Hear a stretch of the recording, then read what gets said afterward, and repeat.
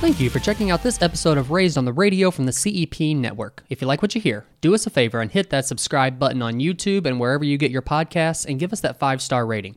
Maybe even leave a review to let others know what you think of the show. And while you're at it, give us a like and a share on the socials and tell all your friends about the variety that you get right here on the CEP Network.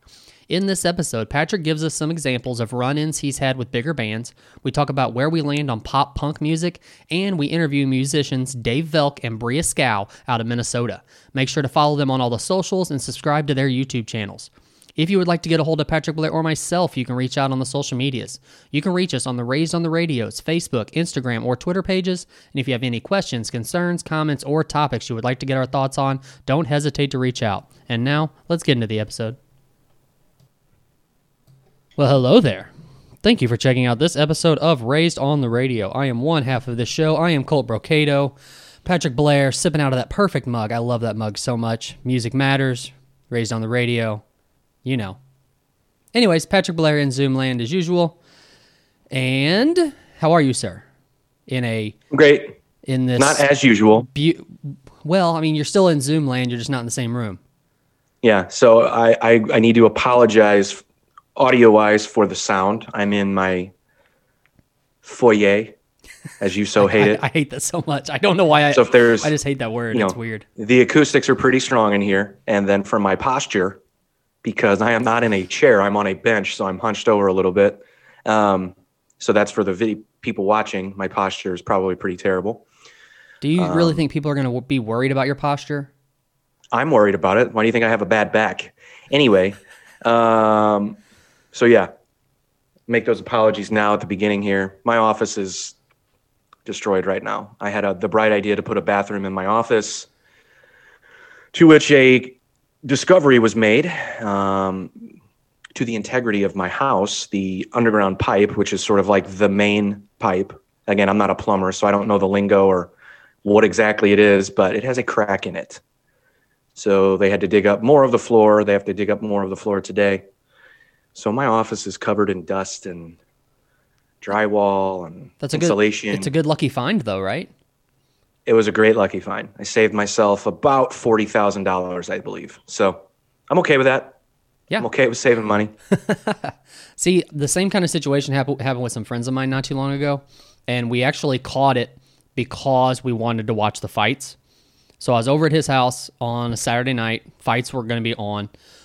So they're in the process of they're pretty close to being done with building their house. They built up on a basement home. So they're building this big chimney, but that just has the electric fireplace insert into it. You know what I mean? Well, there's a bathroom on the other side of that wall, and the TV is mounted up above the fireplace on the wall. So the TV hadn't been hooked up yet, so the only way for us to hook the TV up was to pull that electric fireplace insert out and then grab the wire behind the wall and plug it in. Well, we did that and found that there was a leak behind the bathroom wall behind the chimney. So which had happened like when they were at some point when they were doing something, they screwed a screw in through a pipe. So I don't know if that was during drywall or something like that. I'm not a construction worker by any point. Yeah, but regardless, just because we wanted to watch the fights, we caught that. If not, that could have been a major issue down the road. So did you write Dana a letter? I should have. I didn't think about that. Yeah, that would have been a good idea. So hold on. You just said something. You said you're not a construction worker, but you were sending me pictures of work you're doing on your house. You're doing that, or you hired someone? I've done the majority of it, but that is not construction work. That is trial by error the entire way through. Did you YouTube your entire house? Most of it, yes, I did. Yeah. Now flooring, I've done the flooring before, but it's the easy stuff like the click. I don't know if you've dealt with it or not, but it's like the vinyl stuff that you just click together. Yeah. See. Good for you, man. I admire anyone who just attempts to do that shit on their own. I don't. Here's why. I hate myself too much to let myself fuck up my house. So I get putting in floors. Dude, I am so critical. I painted my son's room, right? Do you remember that process? Mm-hmm. You're thinking like, how big is this fucking kid's room that you're still painting the room? No, I just kept redoing it because I hated the way that I kept doing it. So I kept changing it. I kept redoing it. What about it was the issue? Like, were you just me? I hate myself. Were you I just kept calling myself a bitch. I was just pissed. Just fucking hated myself every time I would start. I would just get mad at myself. So it was just. It finally came down to like my wife was like, dude, you got to stop painting this room. You got to stop. We eventually have to start moving stuff in here. We got like, he's going to be here. So was it the same color every time? It was just like you didn't like the way it looked on the walls, or were you just changing the color every time? No, it was the same color every time. I'm an asshole. That makes it so much worse. I know. I'm an asshole. So that's why I hire people. Okay, I get it. Now, I know I'm less of a man because I have to pull up, tighten up my belt, and go down there and fix it. Look. I'm not doing it. I'll break something. There was mainly my own skull. There was several things that, while going through this house, that I was not comfortable with doing. Like, we put a couple of barn doors up. You know, I'm talking about the ones that are on the track and they roll forward and backward or in front of the doorway. Sure. Anyways, I didn't know they were called barn doors, but okay. Yeah. I had several of those put up, and I was not willing to do that because those are massive holes that go in your wall for a long track. And then on top of that, once you get them up there, they have to be perfectly level, or of course, it's not going to roll on that track right. I was no way in hell I would do that. There's no possible way I was doing that. If I have to drill holes and then be conscious of leveling something, it's going to get fucked up. I did get pretty. That was kind of nerve-wracking too, is because we took all the interior doors out and put new interior doors in, which I had never done before. And that's actually a bigger process than you would think, because those doors have to be level.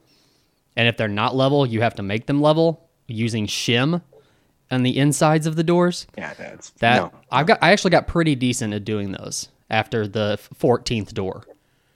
I'm the guy that walks around Home Depot and someone actually stops what they're doing to ask me, sir, do you need help with something? They can tell. I stick out like I stick out. And that's a giant place. And most of the time, the customer service is terrible. You have to go find someone. Right. Usually. Yeah. Not me. All I need to do is walk around for 3 minutes and someone's going to go, that fucker is not sure what he's doing. He might not even know he's in Home Depot. Let's go stop and make sure he's in the right place. Well, I'll tell you what the most nerve-wracking thing about the entire house was for me. So we got to the kitchen, and we bought this place from my parents, and the backsplash in the kitchen was all tile and grouted. So we wanted to replace that and put our own backsplash up, but we were going to go with like a wood backsplash. So, because it's like a rustic, barny theme, whatever, in the woods kind of thing. But anyways, so my thought was, okay, I can pull all this tile down. I can sand the grout down to the wall enough to where I can nail the wood over the top of it. No big deal, right? No, big deal. Big deal to me. Then I start taking this tile off, and it's pulling massive chunks of drywall off with it. I didn't know what to do, but I knew that there was no way to get this off, and I'd already started it. I can't just stop now. So we get all the tile off. There's these huge holes in the wall, and now I'm told that what I have to do is cut all of the drywall all the way around the countertop and in the kitchen out. So now I'm seeing the studs in the walls, electrical wiring, all this stuff behind my countertop, and I've got to put new drywall in and then put my backsplash up. But I did it, and I succeeded, and I was very proud of myself. You should be, because at that point, I'm getting everyone out of the house. I'm grabbing some gasoline and a match, and we're getting a new place at that point. It would have made me so upset. I just can't do it. Can't do it. But let's not bore people with home improvement stuff here. Yeah, I'm not going to lie. I'm kind of bored already. But anyway, yeah, probably. Well, I was just worried about the echo in this room. I can tell it's loud. It's okay. We're good. What can you do?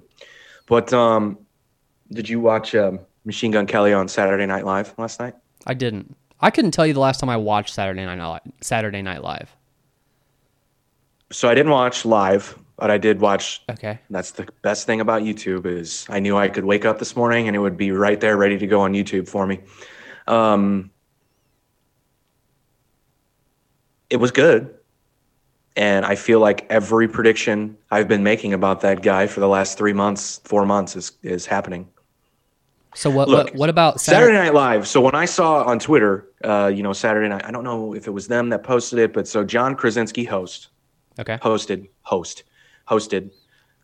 I'm sure everyone knows who that is. I don't think I need to explain who that is. Right. And then so they do like, you know how they do like the preview of the episode. It's going to be the host, the musical guest, and then someone from the show. Right. So they did that, and I just remember going, God, that's such a big deal for him to be on Saturday Night Live. Because look, if you're my age, if you come from the era of Saturday Night Live when you actually watched, when I would say from the ages of like 12 years old to 18, every Saturday night, if I was somewhere where there was a TV, I go, hey, put it on, such and such is playing on Saturday Night Live. Wouldn't want necessarily watch the full show. So it was a big deal for you to be on Saturday Night Live. If you were a musical artist, it was a big fucking deal. Almost like it still is for a stand-up comedian to host it. Bill Burr did it recently, and he talked about it like it's a fucking dream come true. Like, this is what you did. Like, if you were like the people that he grew up watching and sort of idolizing or whatever, his heroes, when they hosted Saturday Night Live, it was a huge deal. So the fact that he got to do it, the same thing for me. Well, yeah, Chappelle did it recently, and so did Eddie Murphy, right? Or at least over the past year. Chappelle did for sure. I don't know about Eddie Murphy, that wouldn't surprise me. But I thought he did, because I thought it was right around the time where they were announcing that Netflix was paying him an ungodly amount of money to do a couple of stand-up shows. I don't know. Yeah, that would make sense. That would be a good way to promote it. Also, he's kind of a staple for that show because he was a former cast member or whatever. Right. Hey, I won't get too far off the tracks, but so did you ever watch Chappelle's show? Like, were you a religious follower of the Chappelle show or a fan of it at all?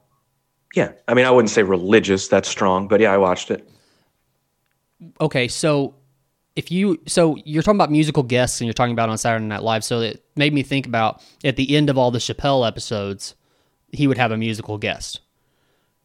Do you remember that? I don't remember that. You don't? No, I don't remember that at all. So why? No. So you saying that makes me think that you're like me and that you watched the Chappelle show up until about the last 2 minutes, so you didn't watch the music at the end. Who would he have? I don't remember this at all. Really? Okay. No. Who? Like, give me an example. I don't like remember. Outkast or something. No, I don't remember. I'm gonna have to. I hope I'm talking about the right show. I'm pretty sure I am. It had to be. Who? How would you mistake the Chappelle show for something else? I don't know. I'm just thinking about the ending. God, I hope I'm right. I hope that is the Chappelle show I'm talking about. Are you talking about In Living Color? No. Because they would have musical artists on at the end, because I remember Incubus was on it. Oh, really? Yeah. And they came up in, was it Mad TV or In Living? Oh, it was Mad TV. Sorry. Mad TV would do that. Okay, Sorry. yeah. Okay. Maybe In Living Color did it too, but that's way too. God, I'm showing my age. Anyway, so look, for him to play Saturday Night Live, it's a huge deal. Mm-hmm. I still think it is. Maybe people don't care anymore, but from a pop culture sort of perspective, that's insanely huge still. Well, that was what I was going to ask, though. Is it that big of a deal anymore? Is Saturday Night Live what it once was? Yes. No, it's not. I don't watch it anymore, but on the level of people talking about it, yeah. Just because it's still a big deal to host, it's still a big deal to be the musical guest, in my opinion. But and he did well. They sounded good. And I say they because you might as well just call Machine Gun Kelly a band. He does. He has been even before the pop punk stuff. So, but I want to just go ahead and take credit for his success. I predicted this. I knew it was going to happen regardless of the pop punk album. I think this would have happened anyway. So I have to imagine most of his success and people hearing about him is from this show, because we've talked about Machine Gun Kelly an ungodly amount on this show. Man. So yeah, and I apologize for doing it again, but it's because of our millions and millions of listeners that his success has gotten so big. I expect something. I want a platinum plaque for my bathroom or a gold plaque. I want something. I want something. For your bathroom? Is that insulting? Not really. It's not? Yeah. I mean, if you had a platinum record and somebody had that and put that in their bathroom in their house, would that offend you? No, because I would have a platinum record. Are you kidding? And it wouldn't matter. Fucking put it wherever you fucking want. It doesn't matter. Yeah, what was I don't remember what I was going to say. But so anyway, he's blown up, dude. And this is just another example of how he's blown up. So, well, I will give you this. Before this show, I was not the biggest fan of MGK, but also we started the show shortly before he became this new pop punk genre star, right? But like I said, before this show, I guess I didn't put much thought into MGK really, but I've become not a serious fan, but I've definitely become a fan of this new MGK. So like the pop punk. Yeah, I am a fan of it. I have listened to this last album that he just put out several times, or just a once over. Well, I gave it a once over, and then songs that were kind of intrigued me, I go back and listen to a few times, including what's the name of the big one that everybody's talking about? I guess the last single that he put out, right? Mm-hmm. What's it called? He performed it on Saturday Night. My Ex's Best Friend, I think. Okay, that's not the song I'm talking about then. My Bloody Valentine. Okay, My Bloody Valentine. Yeah. Yeah. Yeah, I mean it's if you like pop, I mean it's a pop punk record. It is I call it pop punk proper. You know, I think it is. I mean so do you like other pop punk artists? Or is this sort of a new introduction to the genre for you? Like, are you a Blink fan? Or are you a New Found Glory fan? Yeah, I am.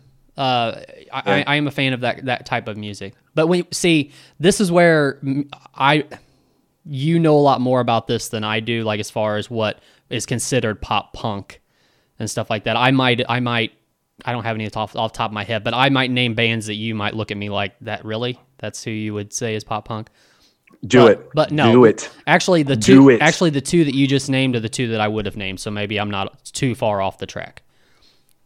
Well, I mean, they're the... I know. I get it. So, yeah. But especially New Found Glory. I'm a big fan of New Found Glory. Especially that Sticks and Stones album, I guess it's the first major one that they put out. Or the first one that got big. They had before that was... that one put them over the edge for sure. But they had... Yeah, I guess they were still a little bit unknown. They weren't unknown, but I mean, you had to be specifically... I guess that was before they hit the MTV crowd, if I'm remembering correctly. Okay. Is that the one with It's All Downhill From Here or whatever? Either way. My Friends Over You is the big one that I remember on that record. I think that's, okay. Because then they had the next record, I think was called Catalyst. Damn. Anyways, I don't know. Go ahead. I'm not privy to the catalog. I mean, I like them. I've seen them live a couple of times. They're really fun. I think they're a good band. It's just they're not. Same with Blink-182. I don't know what it is. Did you? What about any of the bands that were created out of Blink-182, like Angels and Airwaves and what was the other one? Boxcar Racer? Was that another band that was? Boxcar Racer. There was Plus 44. Yeah, right. Which most people forget about that. Yeah. No. Did you follow any of those? No. Each one of those bands you just named had a song or two that I liked, but I never went as far as like, getting into the albums or anything like that. Gotcha. Okay. Yeah, I don't. But also, I'm not the biggest Blink fan. So like having an offshoot of that band. Whether Angels and Airwaves, I don't consider that's a different sound, I guess. But yeah, as singers, okay. Let me say this: as singers, I don't think either of those two guys I'm not necessarily a fan of. They're Okay. good. They're good at what they do for the sound, but it's just not, I just got into other stuff. Like I'm one of those, I guess, too cool for school people that was like, yeah, pop punk. I like Phoenix TX is my favorite. Like that was just the way I was. Never heard of I that in guess. my life. Yeah, exactly. Yeah. Phoenix Either way. TX. Is that what you said? Yeah. Okay. But they had a song with Mark Hoppus on it, so they were around that Okay. same time. Didn't get near as big, obviously. But it was just, I don't know. They always had more of a rock sort of punk vibe to me, less of a pop thing going on. But, I like pop music, so it wasn't necessarily about that. It's just they struck me in a different way. I don't know. But, yeah, Machine Gun Kelly's he's got the sound. And I think because he's not, and I said this before, I think because he's not a pop punk singer necessarily, he has turned into one. But because his voice isn't the higher register of pop punk singing, most people would consider pop punk vocalists to be sort of nasally, high pitched singers. I get it. He's not that. He's not that at all. He's got a bassy voice, which I think makes the music cool. That's probably why you like it, because I think outside of pop punk, you're into more. Stop me if I'm going down the wrong road here, but you're into more butt rock bands. How did I know that's what you were going to say? So they typically, but dude, there's nothing wrong with that. But butt rock bands, the singers typically have a more mid-range voice. I gotcha. So I think that strikes a chord with you. So Yeah. So like your metal is like your lower range voice, and then you got your middle, which is butt rock, and then normally pop punk, or maybe it's more the punk itself is the higher range. Is this the tier we're making here? I don't know. Don't know. I don't know what I'm talking about. Well, because like metal proper, if we're talking like metal proper. Okay, this is the second time you've mentioned proper at the end of something. What do you mean by that? I have no idea. Can you? Well, I only speak like I only say that like because that's what I imagine like the purists of those genres would say. Okay, that's why I use that word, and probably because they use it. But let's make one thing clear. If you're metal, you're metal. I don't care from what era. I don't care who calls you what. If you evoke some sort of emotion in me, if you move me in the slightest, I'm going to like you. I don't care about genres. I don't care about, I don't care about that. Okay. But I would say metal proper, if we're talking about metal from sort of, if you're going through the evolution of metal and you're going, say, like 30 years back, typically metal singers were higher pitched singers. But that's going way back. That's like Judas Priest, Dio. Like that's way back. I got you. And then I guess it got kind of deeper. Well, like okay, so like your hardcore metal, like what Slayer and bands like that, was that before or after Judas Priest or around the same time? Well, thrash came after Judas Priest. Yeah. Oh, so that's not considered metal; it's considered thrash. Well, thrash metal, yeah. Okay. Dude, so like the evolution of the metal thrash metal proper, is that what you were saying? I'm not going to say proper anymore. You made me realize I'm a fucking tool. No, the evolution of the metal singer, I think it's gone through the phase of being a higher registered singing voice to, like I said, more mid-range and then into screaming. Like once screaming became screaming, like what we know screaming to be today, I think it opened up the doors for not only there to be different registers of screaming, but also now we're going to be screaming and singing, which a lot of metal bands will never do, though they think it's blasphemous for there to be singing, and I used air quotes on that, in their songs. And these are and it sucks hearing that, because as a vocalist, I would love to hear singing in some of these bands that I do like in some of their songs. I think it would make it kind of cool, but what do I know?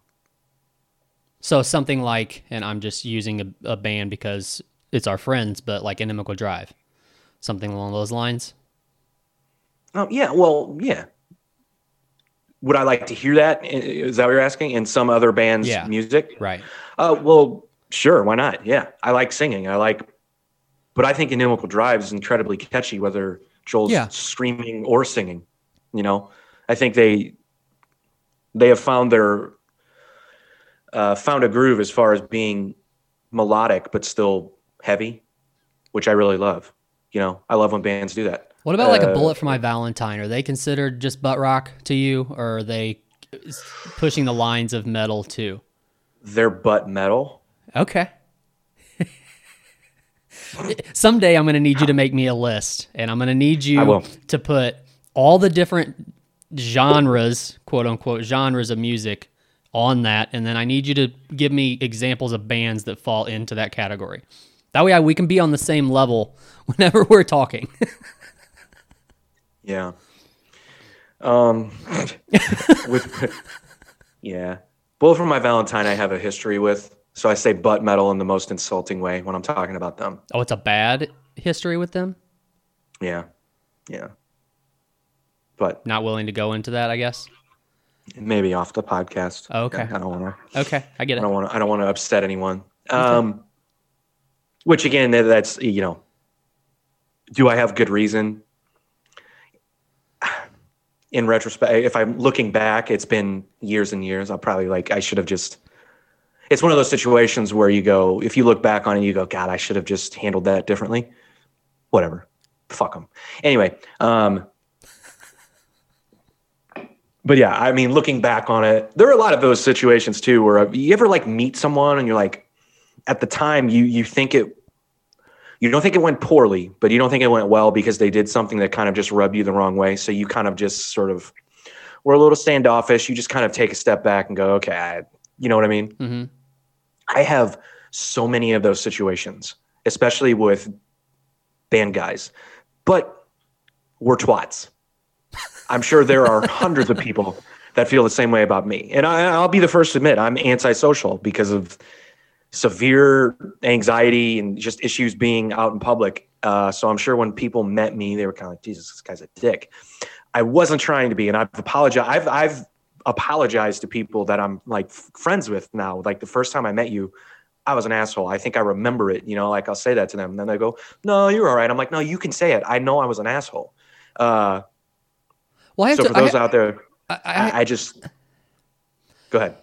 So what I'm thinking about this is I'm thinking about like for a band member, depending on where you're at and what you're doing, like the setting is going to change your attitude in general, like depending on what the setting is. So if you're playing Warped Tour and it's 110 degrees outside and you have an interaction with a band who is just on there and it goes well or it goes poorly, could be because they're just in a pissed off mood and feel shitty and because they just got off stage or whatever, versus if you're playing the pageant where it's inside, but there's so many moving parts too. There's so many people that are involved in getting a band on stage and off stage and stuff like that. It just seems like it depends on the setting and it depends on the day really, on like what kind of mood people are in. And if this is the only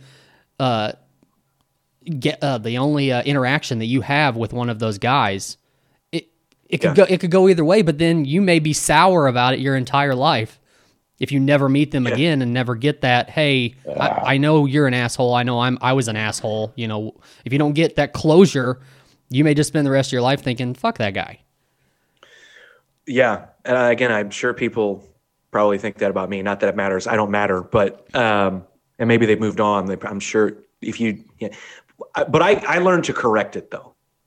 I knew that I eventually would have to correct that because and I actually learned that on Warped Tour. I saw a rather well-known person be really shitty to some kids that all they wanted to do was just say, hey, dude, you fucking rocked. Like, can I get anything? And that person was an asshole. And I was like, God, now that I've seen that in action, like live, you always heard stories about it. But when I actually saw it, I was like, oh, God. And I was in no way anywhere close to sniffing the level of success that this person was experiencing. So I didn't know. I still don't know. But I just knew that, look, if I got people that are coming to see me, I'm going to be good to them. Even though it's going to make me, I'm going to feel weird about it at first. I might need a few drinks in me. I might need to, smoke some weed, whatever. I might need 5 minutes, but like, I need to be cool. And to be honest with you, I didn't learn that until probably way later than I should, but I kind of owe that all to, a former band member who put one of my bands together. He didn't end up being in the band once the band kind of got to the level of where we thought we were at, which was good. But he was like, he preached like, hey, we got to interact. We preached it. We got to be at the merch table. We got to do this. We got to go take pictures. And I always thought it was, at the beginning, I was like, well, that's kind of douchey, man. Unless someone asks me, I'm not going to assume that they want to meet me, But this is a perfect transition into, he's like, dude, we were performers. We need to be rock stars. We need to project this essence of not so much success, but we love doing this. You should love it too. That type of thing. Having fun. Like I mentioned on the last podcast. Yeah. Like MGK was talking about. That's what we were talking about. Well, okay. This is what interests me about this conversation though, is that you, just like me, have seen though, like when you're at a show and you look over at a merch booth and there's that one or two guys that are in the band that are sitting at the merch booth just like on their phones and nobody's going over to the merch booth. Like, put your phone down. I mean, there's that, but that's not even like what I'm talking about. I'm talking about, you're saying that this guy preached, we need to be at the merch booth. We need to meet people and this, that, and the other. But how does it look if nobody's coming to your merch booth and you're just standing there? Do something to get them there. Yeah. And that's what we did. We'd have people dress up in Green Man costumes, chicken suits. I mean, anything to draw attention. That's what we did, Which again, I think it pissed a lot of bands off that had to have a merch table next to us. Because you're drawing people away from their merch booth? Yeah, I guess there's sort of these unwritten rules about how far but dude, look. If you ever go to see a bigger band at a venue, say like Pops or something, and you look at their merch tables, it's a display. It's an attraction. Yeah. It has to be, dude. That's how you make your money. Especially now. It just has to be. So yeah, I mean, it probably pissed some people off, but I don't know. I can't apologize for that now because it taught me the valuable lesson of not to be shitty to people. Well, but that's also people looking at it as, okay, this band is trying to pull, audience members or crowd away from us when it's not. It's just you were trying to get attention on you. They could be doing the same thing. Yeah, man. Well, look, dude. Again, gotta have fun. We gotta make money. We gotta. I want as many people to hear our music as possible. Right. But look. If a band was playing, no, we weren't on a megaphone like saying, "Come to our merch table." That's rude. We wouldn't do that. Yeah. It would be in between sets. It would be, like there were like I said, unwritten rules as to what you did and what you didn't do. We tried to follow those as specific as possible, but.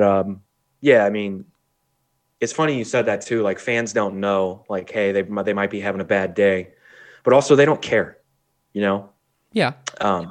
They just don't. They don't think like that. I remember you said that, and it made me think of a specific situation where, again, a band bigger than these kids come up to me and one other person in my band, and like, hey, you guys did great. Oh, thank you. Appreciate it. Shook their hand, whatever. And they go, hey, do you know, and I'm not going to name the guy in the band, but do you know such and such from this band? And like, are you friends with them? And we're like, well, we know them. Are they back? Because we were in a backstage area. I don't know how these kids got back there. And so they go, can you go get them and bring them over here? And I was like, ooh, no. But I'll tell you what I will do. If I do see him and you guys are still around, I'll direct him to where you are. And if he feels like coming over, then he'll come over. Right? So see the guy. I don't say a word to him. And I think the kids saw me see him and didn't say anything to him. Right? I could tell he was in a bad mood. I get it. I could tell. And I also don't expect him to know who the fuck I am. You know what I mean? That's the other thing. That's the way my brain works. Like people are like, why didn't this asshole say hi to me? It's because I don't have to, like, I don't want to stop you and go, hey, I'm such and such. And I'm not going to expect you to remember who I am if you've met me once. I know that's a weird way of thinking. Like, just say, hey, bro, whatever. Like, I get it, but that's just the way my weird brain works. So like, so I think the kids saw me not say anything to him. So then they just started shouting his name. And I think he finally went, motherfucker, fine. So he walks over and they go, hey, such and such, that dude said we could pull you up. I was like, God damn it. Dude. So he actually came up and said something to me, and I was with my entire band now. He goes, hey, man, why did you tell? I go, dude, I promise you I didn't, right? I told them that if you weren't busy and if you, like, I would go, look, you looked like you were busy. You looked like you were kind of doing something. I didn't want to bother you. He goes, all right, well, I do. And I'm like, but also I'm thinking like, hey, fuckface, you already went over there. You already made their day. Why are you lecturing me about what I need to be doing? I didn't say anything, obviously, but obviously I talked shit about him when he left, like a little bitch. But in the moment, I was like, hey, asshole, like, dude, you know, those kids like you, like they like your band more than mine. You know what I mean? I had to project this sort of like coolness, like, yeah, man, I'll talk to him for you. You know? When clearly they didn't give a shit about me. They were just using me to get to you. Yeah, like, I get it, but if you were in the shoes of that guy, I completely get it. And that's what I'm saying. You would have felt the same way. Like if somebody else, if you thought that, if you were in a bad mood, or you were busy doing something else, and you thought that somebody else promised people that you would go see them when you don't even know me. I mean, that's I could see why he was upset about it, but it was also a miscommunication. Those kids just pretty much lied. Well, I don't know. Sorta. Whatever. But they got their hopes up. I mean, I gave them a CD. They probably use it as a fucking ashtray. I don't fucking know, but no, they're vaping these days. Yeah, they don't need an ashtray. Yeah. But no, but the reason that I told that story is I understood both sides of it. I understand now his frustration in the moment, and I understand that those kids don't think about it the same way we do. They don't. Mm-hmm. And it's not their fault. Why should they? It's not their job to worry about, a lot of people say they should, but it's not a fan's job to worry about what type of mood you're in. It's not there. That should not be a part of their decision making, a part of their level of understanding. Now, should they? Yeah. That's why I get so weird about meeting people too. Like, I'm terrified of meeting like people that I consider to be heroes or like I actually looked up to. Influential. Yeah. Did I tell you the Brandon from Incubus story? Have I told you that story? I don't think so. You sure? Well, look, maybe to the millions of listeners we have, if I'm repeating a story here, I apologize. But so I'm at a festival and that I played. Incubus was playing it, and I'm backstage, and another member of another band who's not an Incubus, but just another band that was playing it, sees me and he says hello. And this was someone that I had met before and I actually had a conversation with, so that it wasn't awkward. Like it was, hey dude, what's up? So he goes, hey man, do you see Brandon back here? Isn't he like aren't they like your favorite band? Like, are you going to like talk to him? And I'm like, fuck no. I'm not going to say a fucking word to that guy. Are you kidding me? He goes, oh dude, I'm going to fucking say something. I love Incubus. Like if I see him, I'm like, okay, dude, you do that. I'm not, please. No, don't even. So fast forward to, I guess maybe a couple of hours later, I'm sitting at a table eating with people from my band and other people. I look up and who's talking to Brandon? That fucking guy. And I was like, oh my God, please no. Please don't let him see me. Please don't. And so sure enough, I'm looking. I'm like, guys, is he looking over here? They're like, no. And I'm like, guys, is he looking over here? They're like, dude, would you shut up? Oh shit, he just looked at you. And then so the dude and the other band is like, hey man, come over here. He's like calling me over. He's like, I have an Incubus tattoo right here, right? And he goes, show him your tattoo. I have told him about your tattoo. Show him your tattoo. I'm like, this motherfucker. So I probably look so ridiculous. So I walk over there with my head down, like my tail between my legs. Like, hey. He's like, Brandon, this is Patrick. And I'm like, hey, Brandon, nice to meet you. And I was like, yeah, here's my like grenades tattoo. Like, it was so awkward. Dude, Brandon was super cool. He was super nice. So I'd probably make it more of it than it was. But I felt so fucking awkward. But God, that guy had to make you feel so douchey. Because in that situation, doesn't it make it seem like you put this on, or like you went through somebody else to get to Brandon, kinda? Possibly. Maybe. Yeah. I don't know. I don't know. I just felt so. I felt so lame. And there have been a couple of situations like that. Met Sonny from POD when I was roofied. Nice. That was my first interaction with him. That's great. Roofied? Okay, you can't just gloss over that. Yeah. Well, we forgot to mention again at the top of the show that we do have a guest for this show. But I'll tell this story real quick. I got roofied I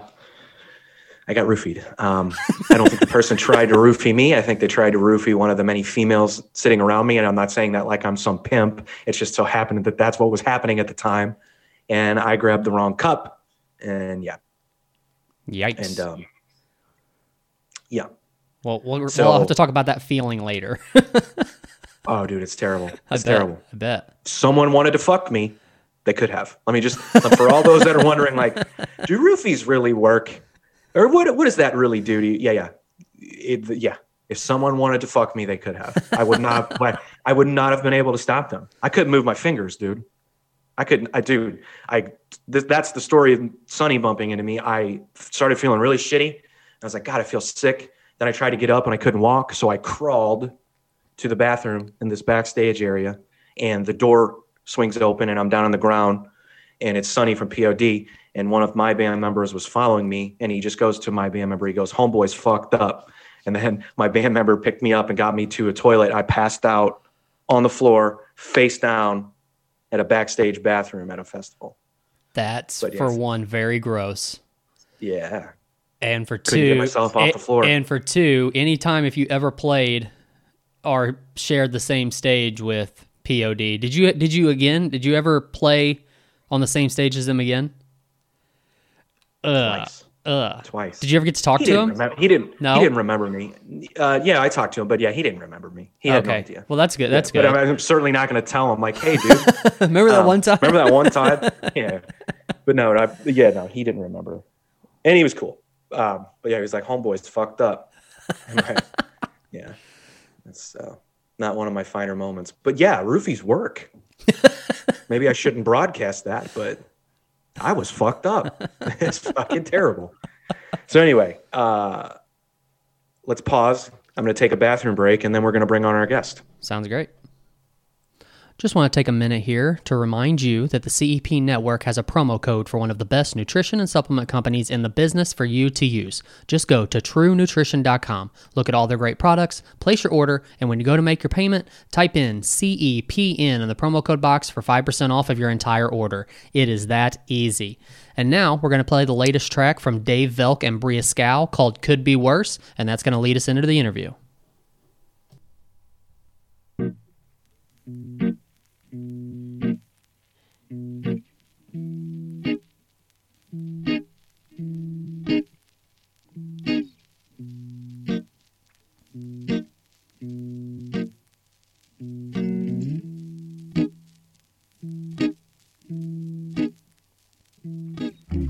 Sorta awkward and I'm feeling out of place. Wear it on my sleeve, you can see it on my face. Lay low, real low.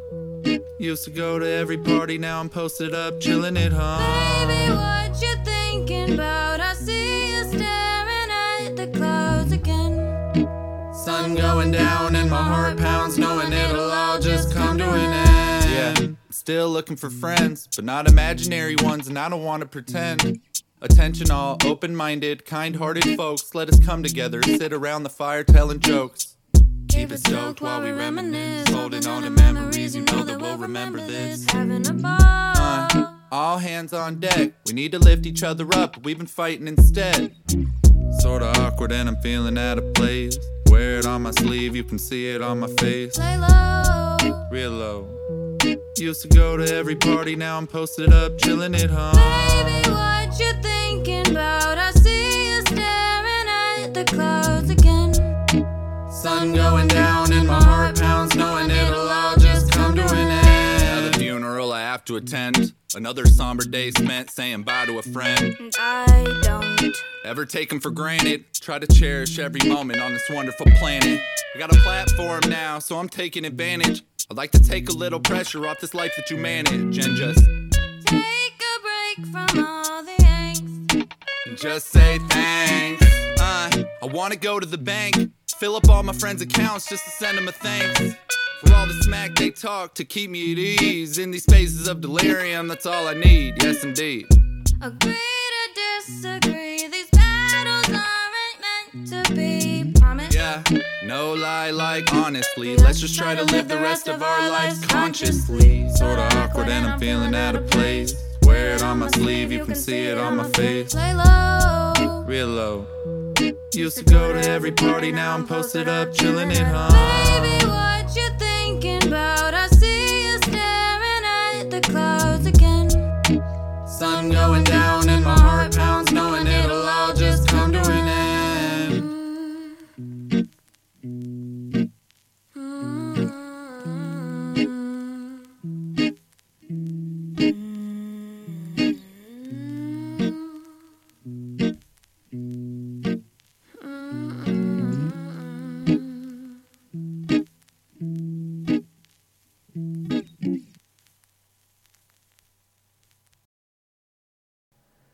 What up, world? We're back. This is episode 53 of Raised on the Radio. As we mentioned, we have some very special guests now, plural, with us. It was guests singular, but it is plural. We have Dave Velk, musicians Dave Velk and Brea Scow.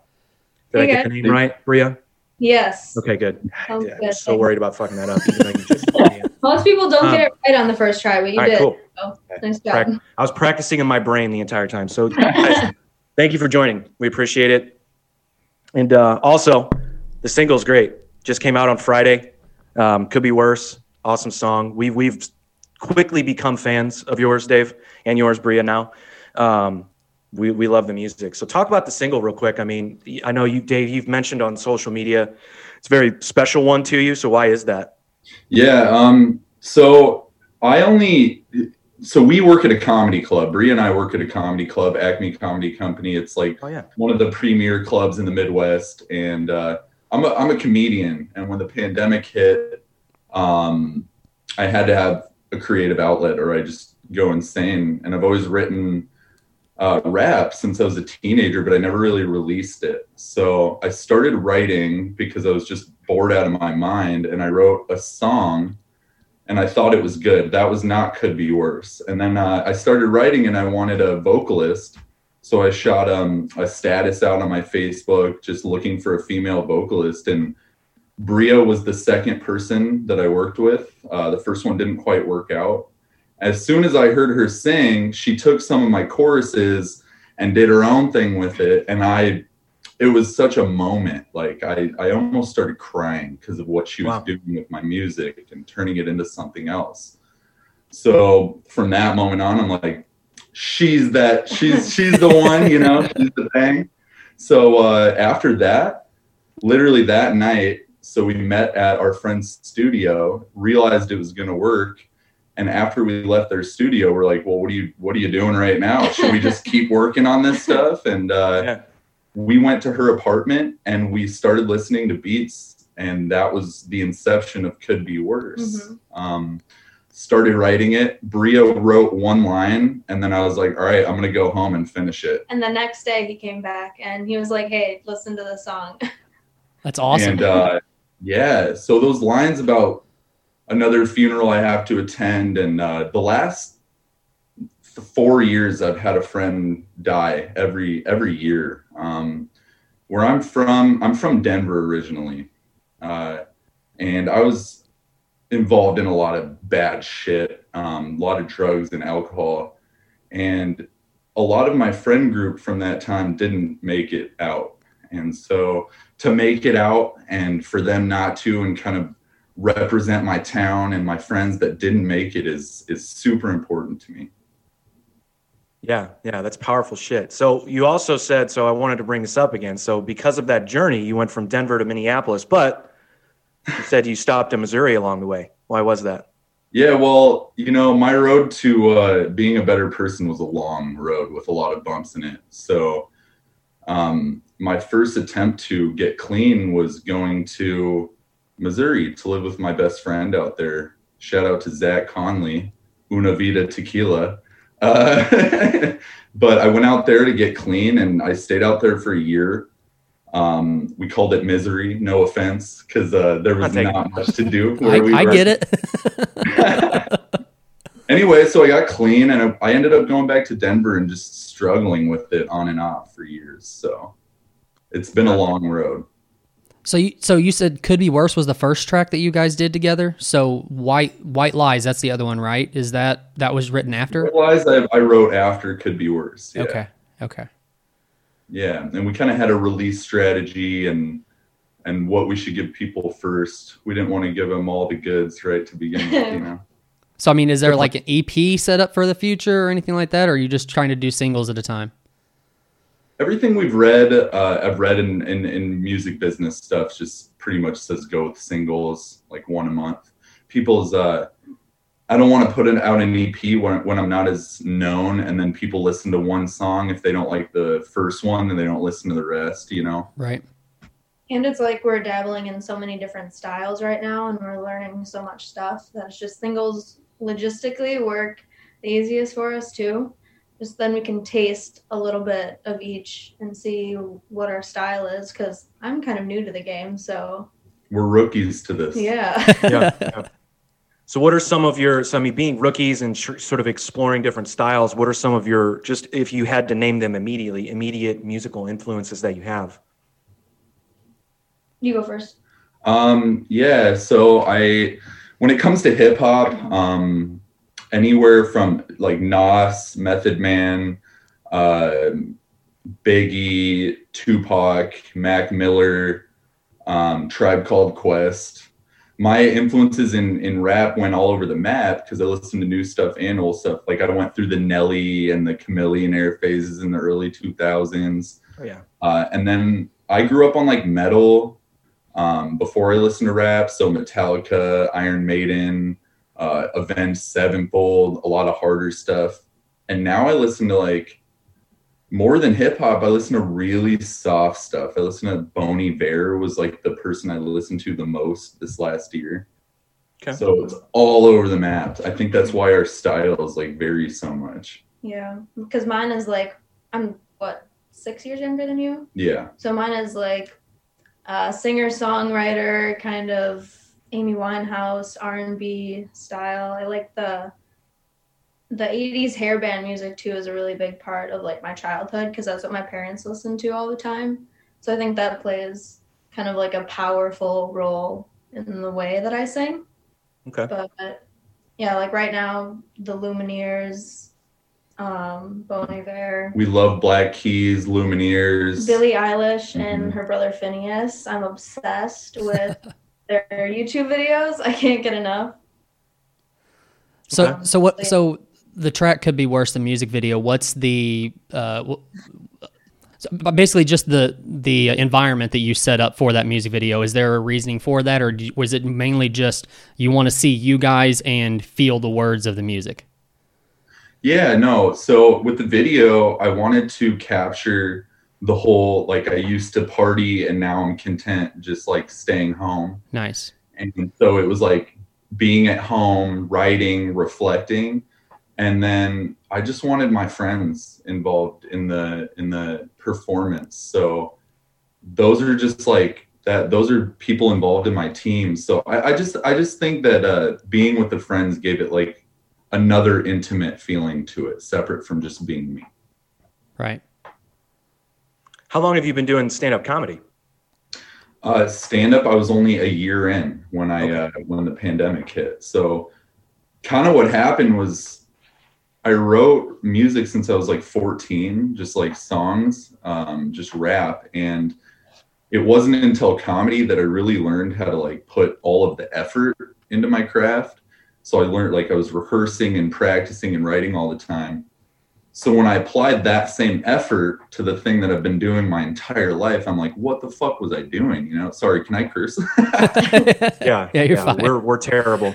I'm terrible. He's not that bad. Yeah, just say whatever you want. Yeah. I'm like, what have I been doing? Like, comedy is awesome, and that's not something that I'm gonna give up, but it's like, why didn't I just continue doing like what I'm already ahead at, you know?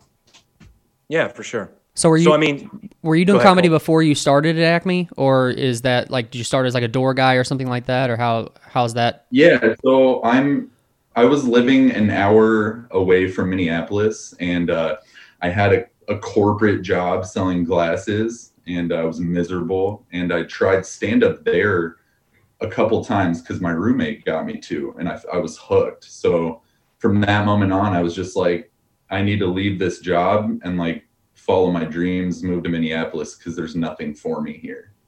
So were you hooked because it was you had a really good set at the very beginning, or were you hooked because you didn't do well and you wanted to be good at it? You know, so actually, like, my first set went really good. I was very prepared. I killed it. And then my second set, I got cocky and I thought, I'm just good at this. So I didn't prepare as much and I fucking bombed. But I was hooked from both of those things. Because nice. The bombing, it's so mortifying that you're like, I have to redeem myself. Yeah. Yeah. You have those moments on stage as an artist, as a musician as well. So I can imagine that's only going to help moving forward. I've been there. So who are some of your influences when it comes to comedy? Favorites at the top are Tom Segura, Louis C.K., Dave Chappelle. Yeah. Love Jesselnick, man. All over the map. I like really fucked up humor. Jesselnick's one of your favorites, right, Colt? He is. Yeah. I mean, we're both giant. I mean, we talk about stand-up comedy on the show probably more than we should because we don't know a thing about it other than that we're fans. We talk like we know the biz. Just because we follow all these guys like Segura and Joe Rogan and Jesselnick and all those guys. So it's actually funny that you also do stand-up comedy along with music because they're just two very large topics of our show, topics of conversation on our show, or both of those things. So that's perfect. Yeah. Perfect. So how soon do you feel you'll be back to either doing comedy? And this is sort of pandemic-based question here, but how soon do you feel you'll be back to doing comedy or even performing? Have you performed at all? Because I know people have found these loopholes as far as performing goes. We've had a few friends here do some very odd shows with people there, but somehow it worked, I guess. But so has that even been an option for you in Minneapolis? So we had one little. We rented out a bar. Our friends rented out a bar to have like a private little thing for our friend's birthday. Beyond that, we performed once. So when it comes to comedy and music right now, the music is kind of taking off, and I just am itching to perform it on stage. Yeah. So that's going to be the next thing, and we don't know. We don't know how soon, but we're going to have a bunch of music ready for whenever they're ready for us. Yeah. Have you had any venues open up out there and like on a small, like I said, like sort of a limited capacity basis, or is it everything shut down? So yeah, places are opening. Comedy Club has been open at a limited capacity. They have shields up between people. But no, I don't think the music open mics are back up yet. Nothing. And not like the main music venues either. Those are still closed. Yeah. If it gets a little warmer outside and people can put on some gear, then we can stand outside and perform. But until then, I think we're just busting our asses, like trying to get stuff piled up so that when we can perform, we can showcase what we've been working so hard at. Yeah. So are you guys going to officially like make it sort of a duo type approach when you start playing shows, or is it going to be, we're separate artists, but we work together often, so here's this package? Or are you going to package it as like we're a duo? I think that our plan is to do both. So be our single artist and then also have a duo that we're still trying to think of a name for. So you got any suggestions? Cool, what do you got? Give him a name right now. Come on. I don't have any names off the top of my head, but what I'm thinking about is like when you're doing something solo, is you in that cowboy hat and a robe on stage trying to pull something off. Yeah, I like to keep it interesting. There's so many like sides to it, you know. Right. So do you are you a Lil Dicky fan at all? Yeah, I love Little Dicky. Have you already started getting the comparisons of? Of course, man. Yeah. People are like, you know who you remind me of, and they wait for me to say it, and I'm like, I'm not gonna say it. Like, don't give them that satisfaction. Yeah. Yeah, I'm like, yeah, like I've gotten it before, and I totally get it, and it makes sense. I make little like Jewish jokes because my mom's Jewish, and obviously a lot of comedic influence in my rap. But then like Little Dicky's not doing shit like Could Be Worse at all. So there's like so much. I have his style, but there's so much more to it, and there's so much that people haven't even heard yet. Yeah, I'm always hesitant about doing what you just did. Like I see how you didn't try to compare him. You tried to make him say it too. Like have you heard of Little Dicky? Like I never want to be that. I never want to be that guy who asks and then insults that person. Like no, I hate that guy. Dude, that's a compliment, man. He's extremely talented, you know. Yeah. Well, the only reason I asked that is because of the comedian turn comedian turning to well, especially hip hop, because he tells his story the same way. He was like, I was working a job I hated, but I always thought I was funny, but I didn't necessarily want to do stand up, so I chose music. But if I'm picking, like, and this is just opinion, but if I'm picking someone that I think you sound like, and it's what attracted me to your style immediately, Colt, you're probably with me, maybe not. I think you sound like A$AP Rock, which is both one of our favorite artists. Damn. I've gotten that too, man, and that's also a giant compliment. Because I hope so, because we both love it. It is, man. I mean, and that's Minnesota, so atmosphere, A$AP Rock, and conscious lyrics. You know, like actually talking about something. Yeah. So the first time I heard you, that's the vibe that I got, and that's what made me keep listening. So cool, dude. Just keep those compliments coming. I'll take that all day. I appreciate that. And well, Little Dicky, it's like, all right, both of our names are Dave. The Jewish thing, I'm a moron. The comedic thing, like the comparisons are there. So I don't know. I think over time people will just realize that it's a completely different thing, and they can enjoy both of us. Gotcha. For sure. Do you have? So let me ask this: have you? Probably not, but so have you toured at all with either with?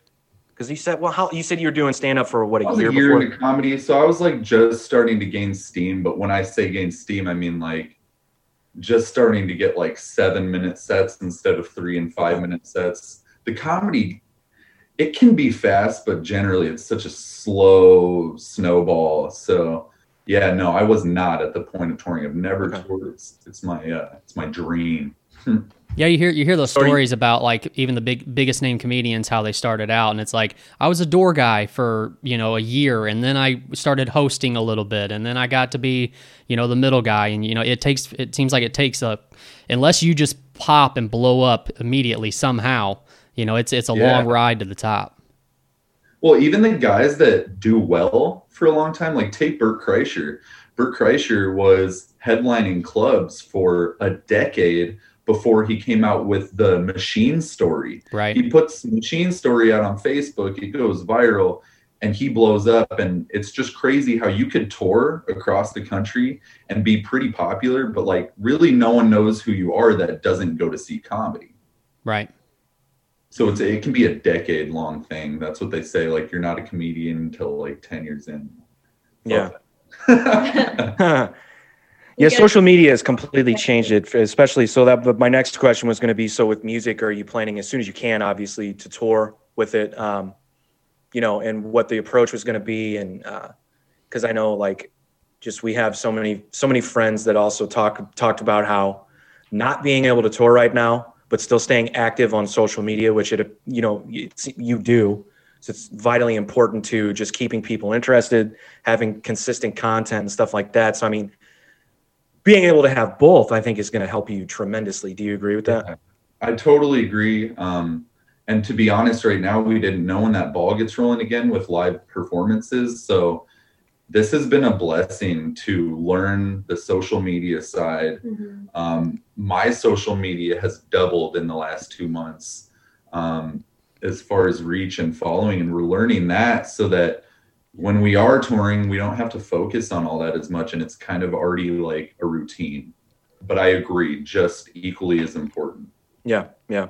You mentioned earlier that like when you guys kind of talked about, should we just keep on working on this? And you went back to her apartment and you were listening to beats and stuff like that. As far as the beats go, where are you finding these at, or are you making them on your own, or? So they vary. Since I was 14 years old, I've been getting beats from YouTube, and they link you to websites and you buy the rights, certain amount of rights to them. And then recently, so we have a team, we have a couple guys that also make beats. So we'll go between all of our outlets. Like we just met another producer in Spain. So honestly, like I don't care where I get them. Like I'm just itching for beats. So I go a lot of different avenues, and we just began our start to learning how to make our own. Nice. Where the music video was shot is the school that we record at. It's been shut down during the pandemic, so they're in there every day. Him and his producer Neil, they're in there every day, like a 9-to-5 job. Meanwhile, I have an office job right now, so that's a little painful for me, but we're figuring that side of it out. Another really fun part of the story is, where we record, that's another, like, the stars just aligned because our friend Neil he's an assistant teacher at the school. When the pandemic hit, they obviously closed and they were going to shut down, and all the students, or not the students, the teachers band together to help pay the rent. Oh, wow. So, yeah. So as an outcome of that, the owner basically just said, listen, you guys are paying the rent. We're not having people come in physically for classes, so you guys can use the studio. Mm-hmm. So Neil and I are there Monday through Friday from 10 to 6, 10 to 7. And I can only imagine how much money that studio time would be. So. Right, for sure. Yeah, you can't beat that. Forever grateful. And we're learning a lot of the technical side too from being there so much, with recording our own stuff, making our own beats. This is just like the start of us learning, and we've gotten this far in 4 or 5 months. So nice. We're excited. Yeah, that's great. Yeah, every time we have musicians on, most of them, I would say most so far, have said, yeah, I'm just doing it all myself. Forget about this and that. And working with other people, obviously collaborating is good, but like most of them have been like, I had to learn to do it myself. It's just cheaper. I can get more done. I can do all this. So yeah, that's great that you guys are taking that approach. And yeah.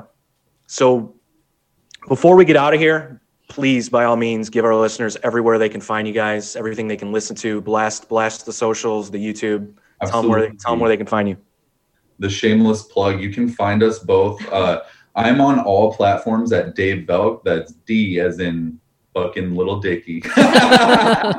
I'm sorry, dude. No. I feel like an asshole now. Dude, not at all. So that's DAVE space VELK.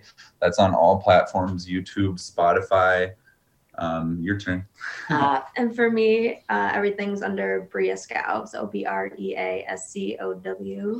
On Facebook, Spotify. I'm on YouTube. Don't have a lot there yet, but we'll get there. Instagram for sure. Cool. Nice. Well, we're definitely going to try to get as many people there for you guys. We're going to be looking forward to new music. Like I said, we have quickly become fans, so we wish you nothing but the best. And please, by all means, come back on after something else comes out, or if you just want to chat about the Broncos. This dipshit down here is a Broncos fan, so you guys. I would rather not chat about the Broncos. Okay, can you give me like a couple of rebuilding years, and then we'll revisit this subject. Exactly. Man. Hey, man, I volunteer football talk because I'm a Browns fan, so no one knows misery like I do. That's right, man. We can't thank you guys enough. This has been amazing, just giving us the opportunity to even if we're spreading the word to YouTube, you know what I mean? We just want to speak to people. So thank you guys so much. We appreciate Absolutely. Yeah. Thanks for coming on. You guys have a good one. We'll talk to you soon. Thanks, Thank guys. you. Thank you. See ya. Bye, guys.